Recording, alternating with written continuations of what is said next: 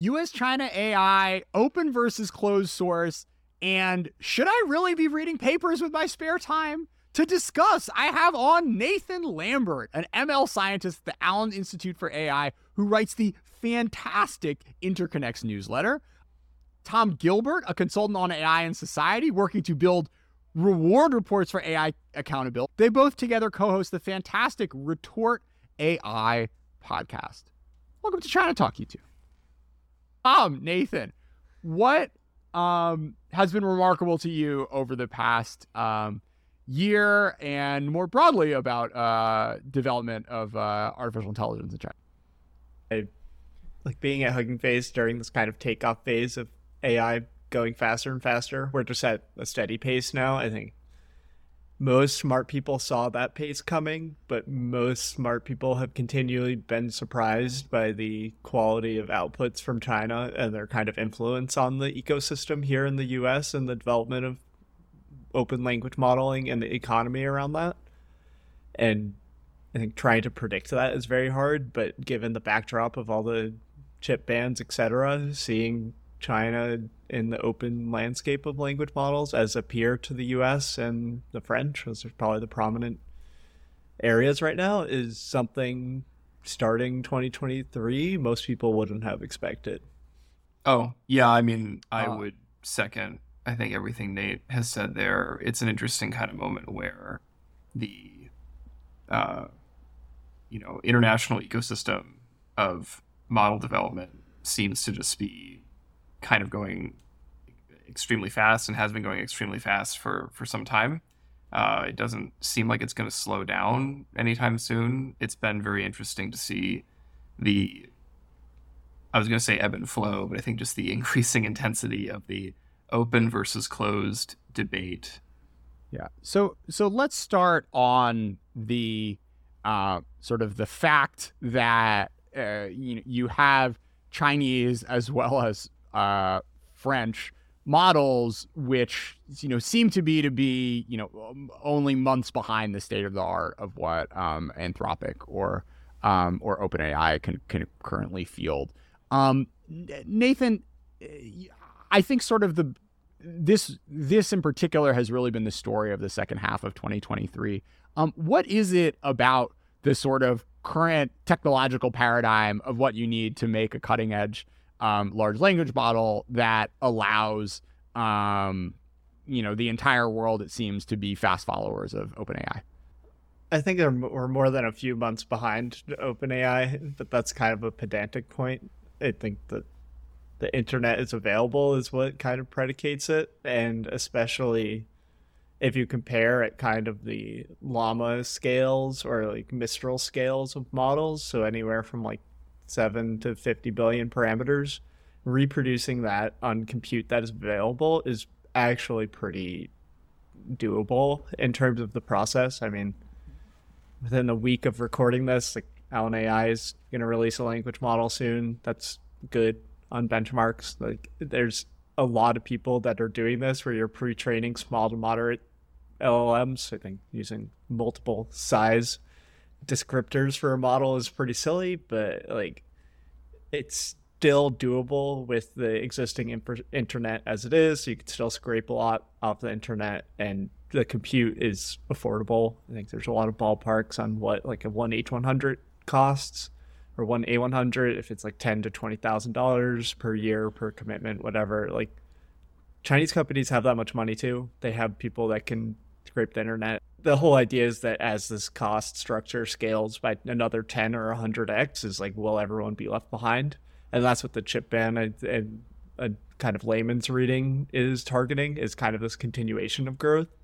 So it'd be really interesting to see like how far it continues. And my kind of read on open source or like open weight models when they're released is that the pace of progress is so high that it'll seem like a French model is the best model, or then like Llama 3 will come out and it'll be better, and it's an American model, or a Chinese model will come out. And it just is because there's a bit of noise in the training process and the velocity of improvement. If you just look at a noisy up and to the right plot, it's going to trade off a bunch of times as everyone's figuring out the same stuff.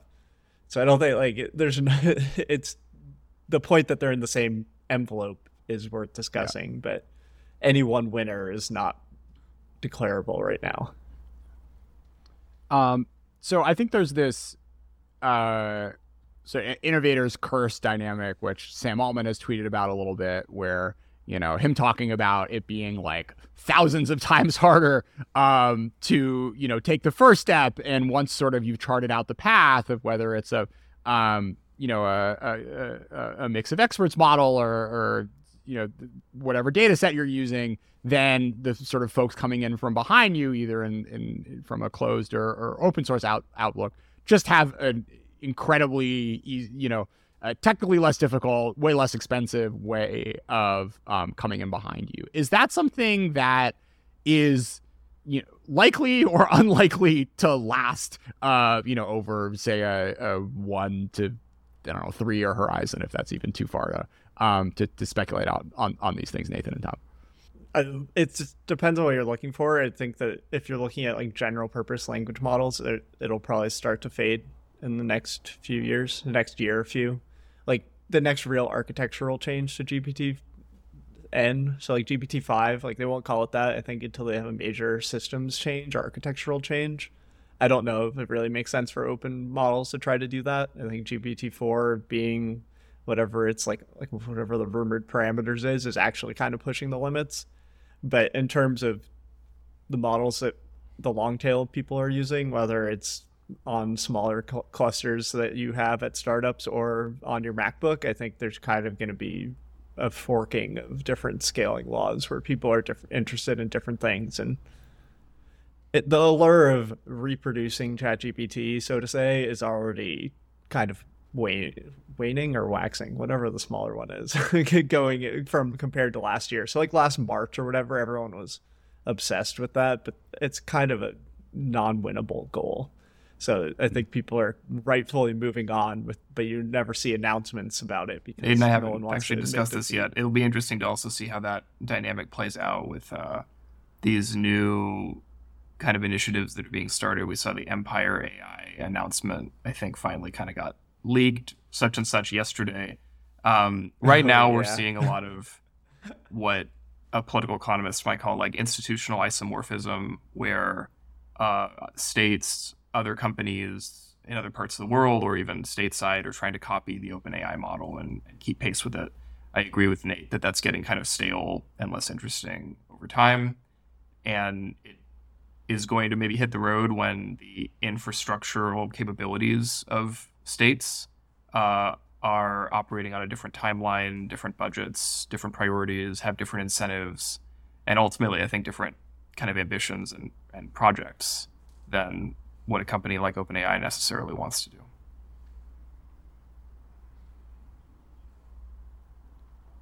Yeah. Let's flip the question. What do you know about people in China trying to do this? Like, what are the biggest tech companies in China doing for their like high profile language models? Because my lens is like the Quern model, Yi model, all these things. Some models have partial Chinese affiliation, but like, what is the enterprise side of that?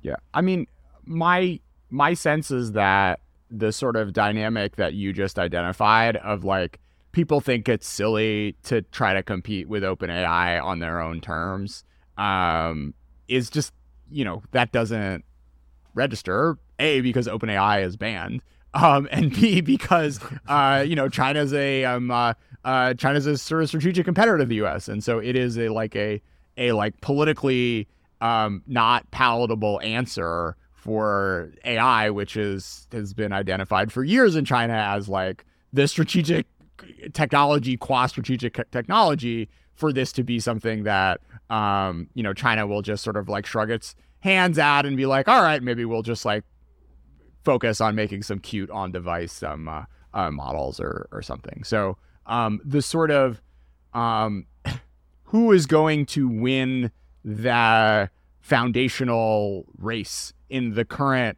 architectural paradigm that we're living in, circa January 2024, is not clear in China. And you have a number of established firms, the Baidus and the Ollys of the world, as well as very, very well-funded startups like Kimi, that are still basically playing the sort of like mixture of experts We're gonna try to sort of pump this as big as we can, and hope that we can make something broadly capable to what GPT-4 is. I don't think people are sort of like running scared of OpenAI because they're just not a domestic competitor. So there's a much kind of wider and more messy competitive dynamic currently going on in the Chinese ecosystem. Yeah, that's not surprising. It's like most of the models that I brought up are probably trained on OpenAI outputs anyways, whether or not they actually have access to the API. Well, there was that story recently, the ByteDance one. Yeah. Not the only company doing that, but we won't anger any friends here. So let's transition for a second to this fight for the soul of the future of AI, Tom. What are the maybe deep origins and current manifestations of the open versus closed imperatives? It's a large question. I just was reflecting as we were discussing this. There's a kind of history here of, in the American context, right, of Silicon Valley tech development, software development being influenced in a lot of ways by the legacy of the kind of free spirit of the 60s. You think of like classic books like From Counterculture to Cyberculture, this idea that there can be this kind of different plane on which people who are largely hobbyists, I think, people who are comfortable playing with code, playing with tech, kind of creating these virtual worlds and spaces in which they can either inhabit or interact or create things, play with things. Obviously, kind of Burning Man would be a kind of like physical, spiritual exemplar of that spirit. I have sensed, this is a little provocative, but I have sensed that there's this kind of spirit, this kind of ether in the open source conversation for AI right now around maintaining something like that hobbyist spirit, that hobbyist creed, and this element of this kind of culture of like not needing to depend on some kind of either like large corporate entity or state apparatus to kind of like be the guard of your ability, in this case, I guess, to play deeply with what these models are doing. I also think, though, that in a larger sense, openness of a model and openness of AI needs to be approached much more in terms of a vector rather than a scalar. And what I mean by that is it's not just like the degree to which the parameters of a model have been released or not, or how many of them have been released, or how interpretable that information is. It's also understanding openness itself as the relationship that the company that has developed the model has with its own users, its own clients, enterprises, and also the kind of political apparatus in which it's operating. So, for example, openness is a value that is at stake in different ways in both science and politics. In science, openness is necessary for standards like peer review, experimentation, reporting of results, comparison across data streams and whatnot. And you see that across, the history of science back to the Enlightenment. Maybe not before that, but you certainly see it back to the Enlightenment. The alchemists were not that open, is what I mean by that. But political openness is important too. Political openness includes things like, again, what does it mean for political leaders to be responsive to feedback? Is there the possibility of dissent? Is there the possibility of informing what the future incentives of leaders will be? In what sense is the political system operating as a safety valve on discontent rather than just sort of rubber stamping whatever leaders happen to claim about what they're doing or what policies they're enforcing, or I guess in this case, what models are being developed or released. There's this famous, Nate and I have discussed this, I think, there's this famous example of Sam Altman did this like informal poll of that room, asking them like how many people in this room would like us to take like a more open stance towards like GPT-5, and like he just was like show of hands or like please clap, and like everyone like started clapping. This is a video, you can look it up, and he sort of is like he's like visibly taken aback, and he says like, "Oh, whoa," that, and he says something very interesting there. I think what he said is something like, "That's interesting data, but we're not going to do it, right? Like we're not." And like I think that right there is implicit in the words he used to convey his surprise. There is, I think, a very different understanding of openness than just like the technical kind of aspect of like how much information is being released about whatever model happens to be on the docket this news cycle. Just to summarize, we have like some, in very broad strokes, competing philosophies. Basically, OpenAI like was open about publishing its research, about being very transparent about allowing everyone and their mother to access their model weights, until we got to GPT-2, and then GPT-3, GPT-4. It's gotten progressively quieter. And sort of on the other side, we have, we're not calling Meta like a band of pirates, but a sort of wide range Meta of and other a band of pirates. a wide range of other firms that have taken different approaches to just how transparent they are about what went into the making of the model, and how many sort of controls and strictures they are around having researchers and customers access different what they've created at different levels of depth. Could you sort of briefly how open or closed a model is relevant from a sort of broader societal and policymakers perspective? What are the takeaways a few years down the road if one or another of these visions end up being the one that really ends up driving how the companies operate and the regulatory environments in which they're living under? I think the biggest things are like safety and market structure, where there's the narrative that closed weights, i.e. not really having access to them except via an API, is safer because the company is better. The company is good at this stuff, and it doesn't expose risks to so-called teenagers with a laptop. And that predisposes that the company themselves are good at keeping things safe, which OpenAI lost a lot of credibility on for obvious drama reasons. And on the market side is that, like, I guess it's like an obvious downside of closed models that aggregates demand and ability if it's closed off, where it's harder to build an ecosystem over it. From a business perspective, it makes a lot of sense, but from a regulatory perspective, having distribution of, if you view it as a layer of compute infrastructure, like having different AWSs of the world and different things that they specialize in, is very beneficial to a market growing on top of it that builds this technology. And that's probably already transitioned to openness. I think the primary economic reason for openness is that it'll just generate a better ecosystem, which will have good outcomes and quote unquote make society better. I think where these kind of openness absolutist people, so like the accelerationists, think that like we're in the dark eras of the internet where you have to sign in to 40 things and have all these subscriptions, and TV services are making you stop watch TV and all these stupid things, and we have to get to AI fast because it'll solve all of our economic problems and therefore our societal problems.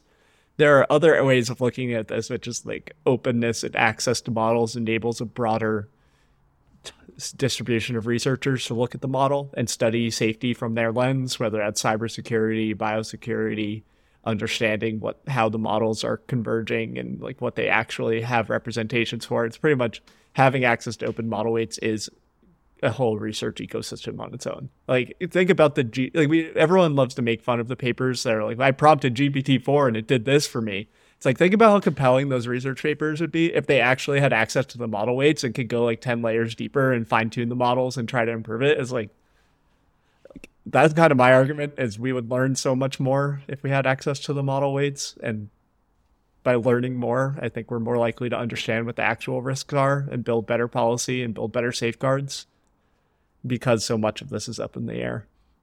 Can I bring in Albert Hirschman?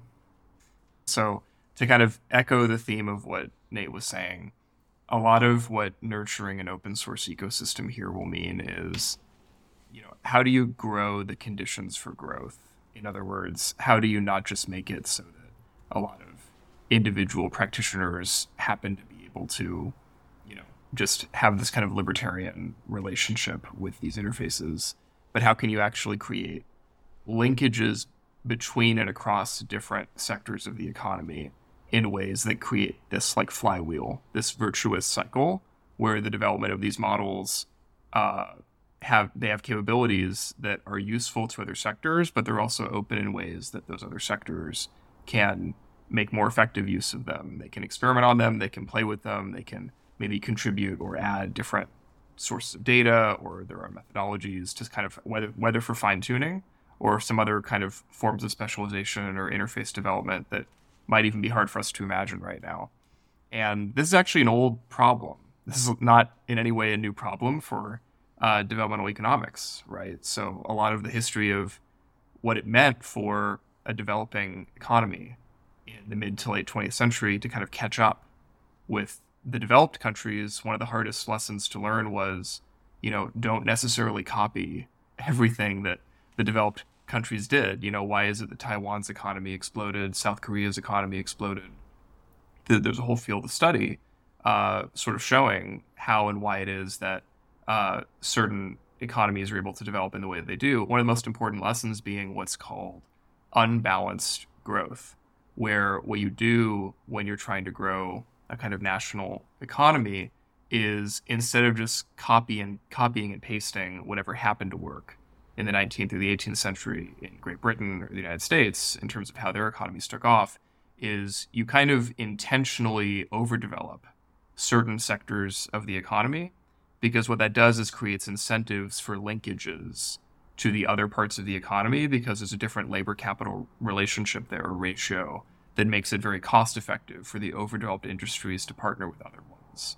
And so I think there's this major kind of unanswered question in LLM development and release right now, which is how is it that these incredibly capital intensive, top down, rarefied, quote unquote, foundation models can actually help induce those kinds of linkages to other sectors of the economy. Because right now, what we first saw with, I think, GPT-3 or GPT-4 was the first kind of major brands and companies to partner with OpenAI. They were only like some of the Fortune 500 companies, basically companies that had an extremely strong sense of their own brands, their own resources, their own PR.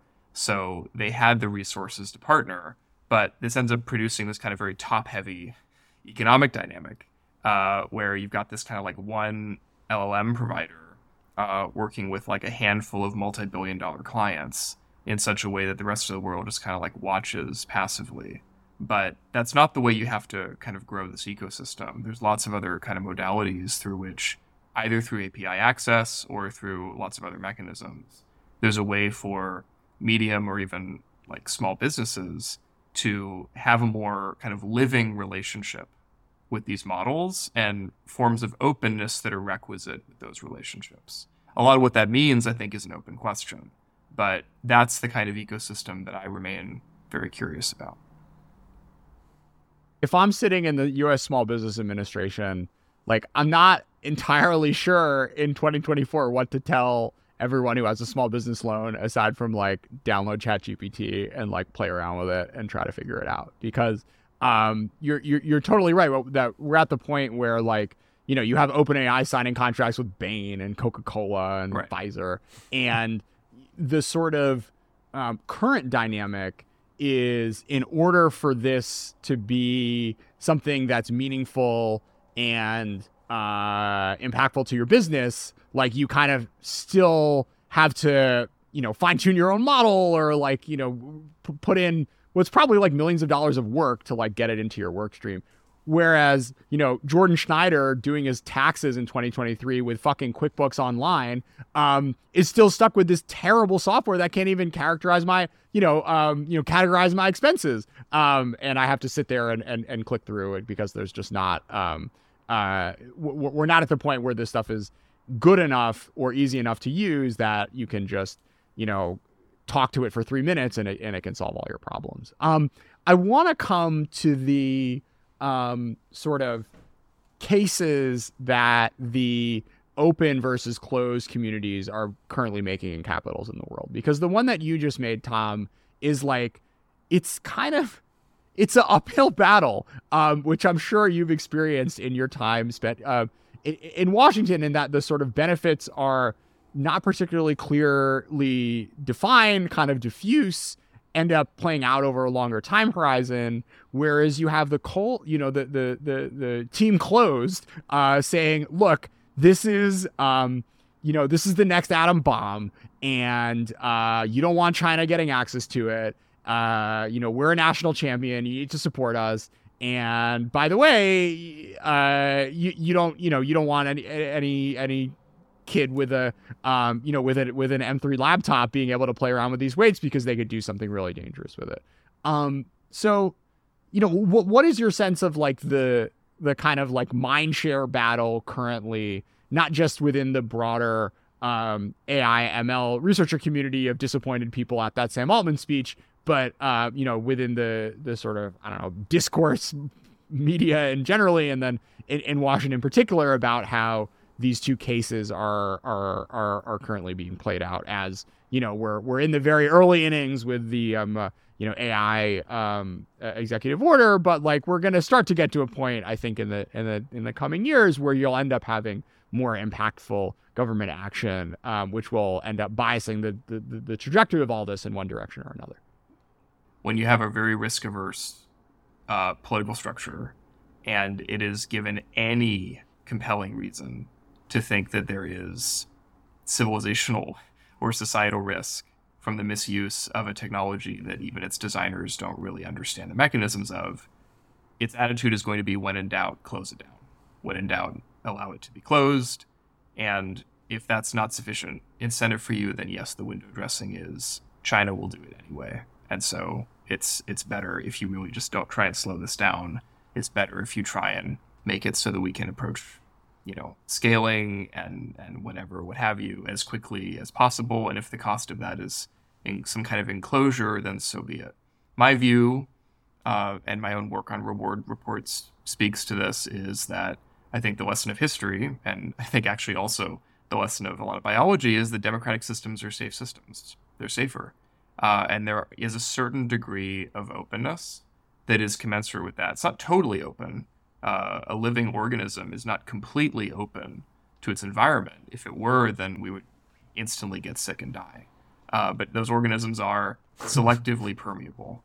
There is a living relationship with their surroundings that makes them responsive to feedback in ways that are healthy, in ways that support flourishing. And I think that's a very rich analogy for the current kind of ecosystem right now. And I think actually the path here, as I see it, is that a somewhat greater degree of openness is going to create the seeds for greater mechanistic understanding of what the hell we're building, and also a greater political sense of what the stakes are. If we were in a position to be confident in the thought experiments around X risk, the world would look very differently than it does right now. I actually don't think most of the scenarios are very well grounded and remain largely metaphorical and highly speculative. If we want those to actually be as sufficiently scientific that when we see think tank studies come out about these risk cases, that actually they warrant the degree of trust that they presuppose, I think a lot more openness about what is being built and how it's being built and what methodologies are being used or not used is requisite for that. So Nathan, partially inspired by your newsletter and my sort of vain attempts to follow a research trajectory of all this stuff, I booked a trip to New Orleans and hung out for a week at NeurIPS, which is the world's largest AI research conference, which is mostly academic, with an academic bent, but plenty of industry running around as well. I have some initial reflections that I would be curious to get both of your takes on. So the first thing that was striking to me was just how global the entire research scene was. I've read lots and lots of studies about talent and where it comes from in sort of computer science and adjacent field. But it's one thing seeing those bar charts, and another literally hearing 40% of the of the floor space speaking in fluent Chinese, and this is of course with everyone having visa issues and it not being the easiest time nowadays to get a flight from New York to China.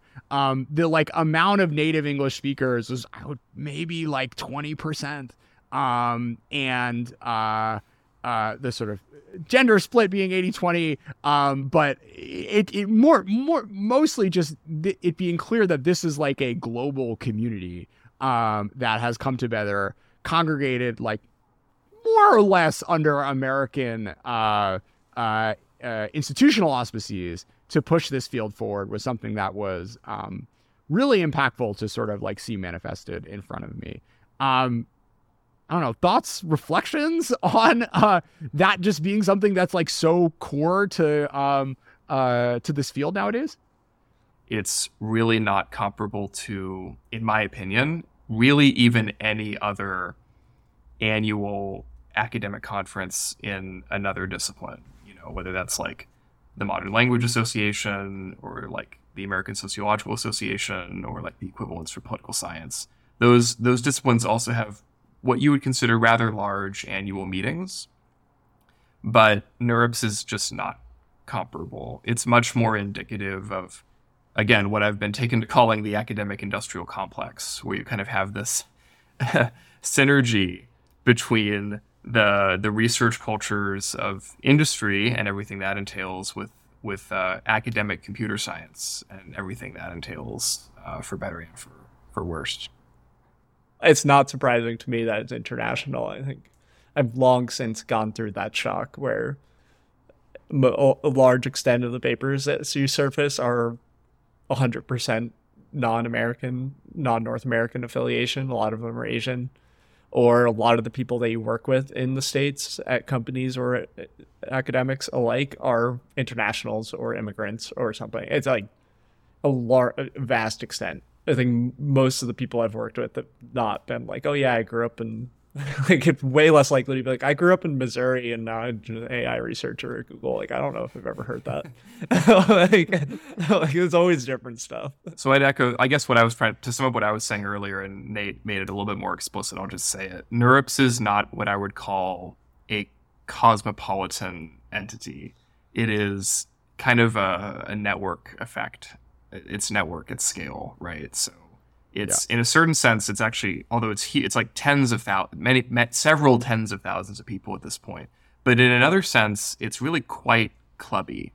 And in some ways that does go back to these very kind of academically elite cultural kind of foundations going back decades for it. And in another sense goes back to the kind of network and capital effects of industry.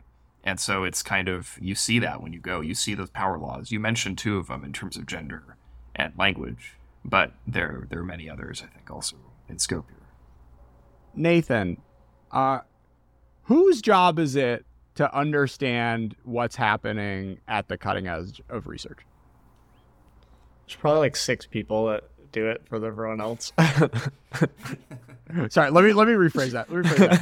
Like for like society to like. I knew what you meant. I just thought it was funny. No, that's a great. I like it.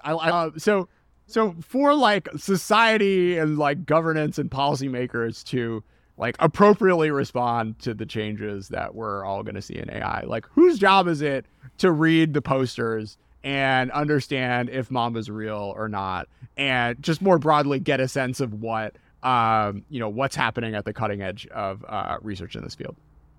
Who are the people that are going to make sense of research to kind of understand the trajectory of the field as a whole? I think a lot of it is behind closed doors. I think probably a lot of people that are doing it are VCs, which is not very useful to achieving like more social and more generally like common good outcomes. I think this is part of why I've like joined the Allen Institute. They're very supportive of me just trying to do this. It fits with their mission of like AI for the common good. It's like, we just want to understand so that more people can be uplifted by it. I think that's why it's nice to work at a nonprofit. Like learning is the answer. I'm hoping that that's the type of role that academics can play, because a lot of the industry members have a conflict of interest where it's like they're not incentivized in making it clear on what is actually happening on the ground. And no one can forecast more than a few months out, but I think even that few months helps people set expectations.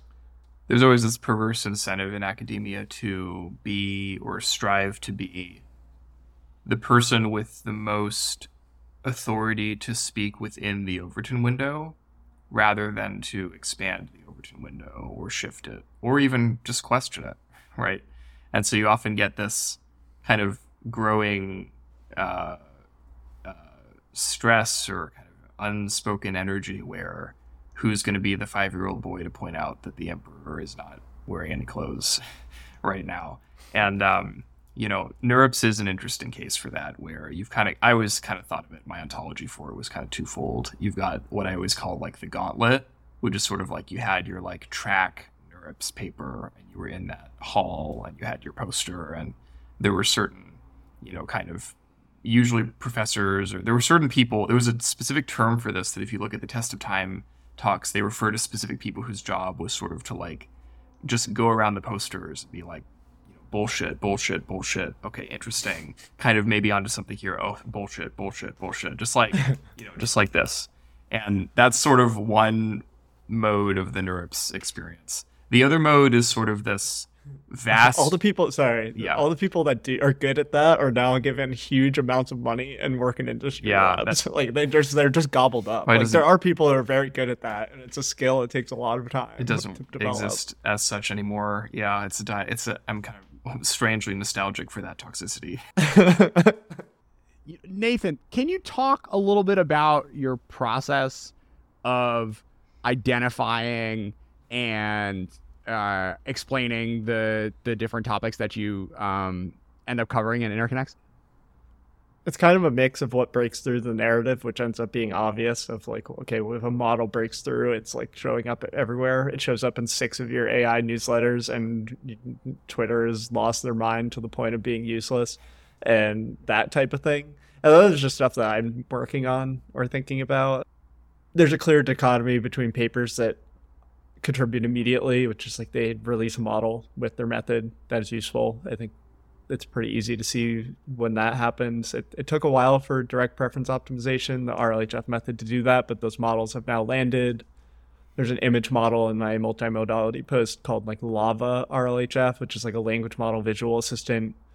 All sorts of like AI engineering folks are like, oh, I'm playing with this in my product. It's great. Like when it breaks through like that, it's like, okay, this is the thing to make sense of. But sometimes there's kind of supporting papers, so you have to read a lot of papers to understand the scope of their impact, because just because it's a small paper and the results don't scale, the fact that a bunch of people are saying the same thing in a different way in academia does help kind of validate how people approach problems and stuff like that. And sort of when you're looking on the horizon and thinking about the big one, like whatever sort of like algorithmic innovation is going to potentially reshape the way models are trained, like dramatically, change market dynamics, put new different pressures on policymakers. Like, is there a different filter for that versus like the cute new RLHF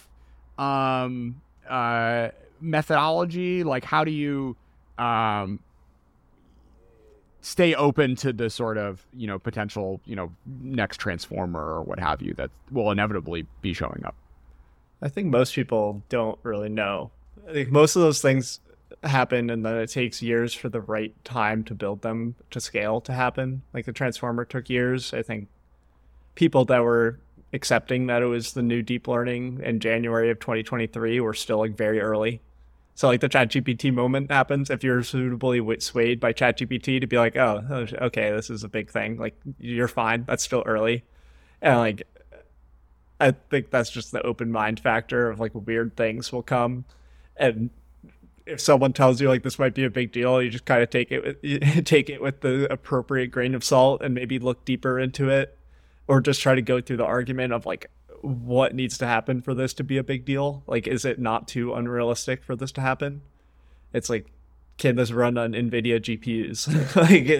like the Mamba model, which was popular, which is a non-intention model, so a different architecture of the transformer, was really popular. And like a large part of that research project was the fact that the two authors, who are both professors of different schools now, like are good at writing NVIDIA kernels. Like they wrote their own NVIDIA kernels for their model and it made it work. Like that's a really rare thing, that you have the researcher who also can write NVIDIA CUDA kernels, but like it's the wild card that can make big things happen. And there's just kind of weird infrastructure things that happen like that.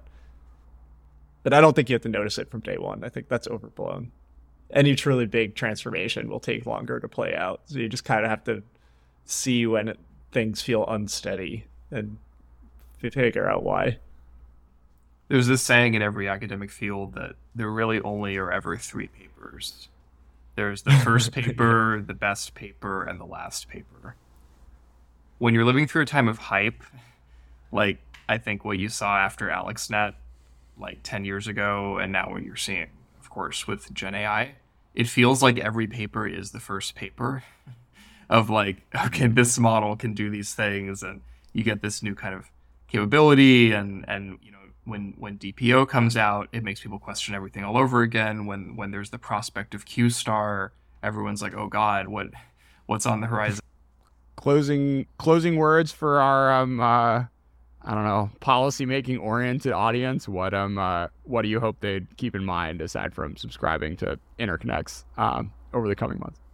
Go ahead. It is worth trying to learn more about how they work.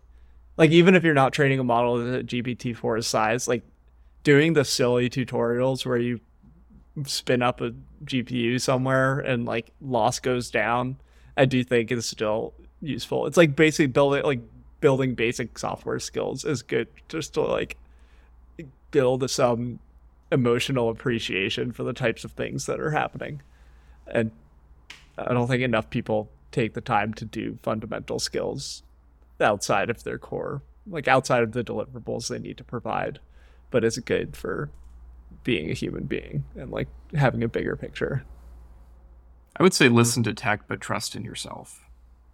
There's an awful lot of topics that tech people have not figured out, and often, in my experience, have very little grasp of, that are extremely critical for shaping policy. I think AI changes the terms, but I think very little of the stakes actually are that new. I do also think we'll need new laws. It's like there's going to be, especially this year, it's going to be hard because a lot of important decisions in AI are kind of going to get punted to the legal system, when in reality we might just need new laws. It is often the courts, I think, though, that lead the conversation around even new understandings of existing law. I just was reflecting on like the idea of like a right to privacy as such. I don't even think was articulated, and certainly not like reliably expressed in courts until basically wiretapping was a thing. If you look at the original court cases during the progressive era, you know, if you look at like actually like the way those cases played out, justices learned to articulate a new interpretation of existing statutes and ultimately the Constitution itself when challenged to do so by new technical capabilities. I would not be surprised if actually like fundamentally new rights implicit in existing statutes start to be made explicit in response to today's challenges. Tom, you want to take us out with 3 books? 3 books I would recommend to the audience. We've been discussing Hirschman. I've done a shout out to some other works by him previously. I would highlight Exit Voice Loyalty as a great book. It's a great book for thinking about the status of the people who are using or induced to consume new technologies, and the kind of surprising amount of agency they have in responding to those incentives, and then the way that can propagate back to the things that are offering the service. So Exit Voice Loyalty is a great book. I would also highlight, it's funny, we were discussing textbooks, Sutton and Bartow's textbook on reinforcement learning. I'll give a shout out to. It's a fun read. It's a very important book. It's also, I think, available for free online. Like the PDF is just there. It's not even like a shadowy thing. It's pretty readable, and if you want to have a kind of provocative and firm theoretical grasp of the secret sauce behind LLMs today, that's not a bad place to start. And the third book I would recommend, would be The Power Broker by Robert Caro, about Robert Moses, which is a book. It's a famous book. It's a incredibly erudite and also kind of, just like page turner about New York and about what cities are and what makes modern cities tragically undemocratic in the way that they have to be run. And it's a biography of Robert Moses, who is really the person who's most individually responsible for building New York infrastructurally. And it's just an incredibly insightful book on how power works and how new kinds of technologies, technological investments, and the infrastructures that those entail create the means to broker power across society, and the dangers implicit in that we haven't worked through yet. And I'm hopeful, but also wary of the challenges that AI will pose on that front. So I'll shout out a book which also has a free PDF online. It came out in December of 2023, Understanding Deep Learning by Simon Prince, which is claims to be a spiritual successor to Deep Learning by Goodfellow et al. From 2016. It is like, I think as, having spent a lot of time trying to process and understand exactly what it is that Nathan says on his newsletter, it 100 pages in, it feels like it's filling in the gaps in a way that I'm slowly but surely having to sort of ChatGPT fewer words in newsletters like Interconnects. So appreciate what both of you guys do. Listen to the Retort podcast, subscribe to Interconnects, and really looking forward to continuing the conversation. Thank you so much for being a part of China Talk, you two. Yeah. Thanks. Thanks, you as we well. had fun. Good.